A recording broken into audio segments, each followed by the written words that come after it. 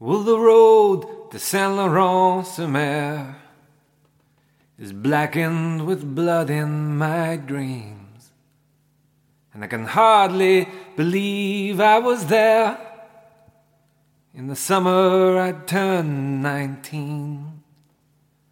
I started my life in Virginia just to offer it up on Dog Green. And though I tell myself I was spared, well, I know that my heart disagrees. And them 42s rattled the tub as we bucked and we ruled on the sea. And I gripped my carbine just to stop my frozen hands shaking on me. And barely our boots hit the water, we were drowning in a blood-dimmed sea. And we fumbled and reached for each other while the whole world shook under our feet.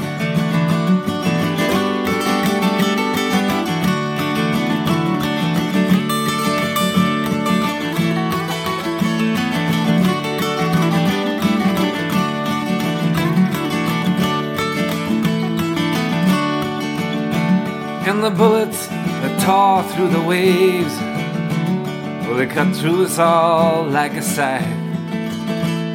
And those that could not be saved were dragged back under the tide. And I can still see the mouth of a soldier as his fingers slipped out of my hand, and his hair was the color of amber, but his face was as pale as the sand.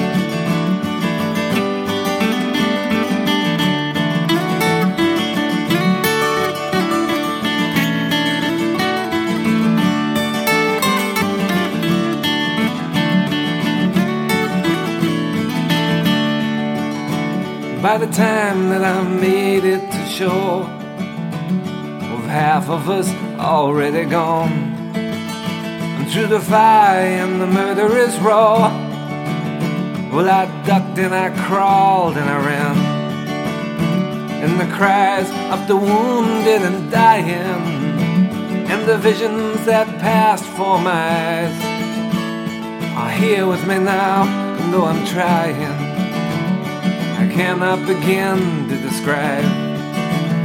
For some wailed like motherless children, some roared like lions enraged, and some died never knowing a woman, not to suffer no more, not age.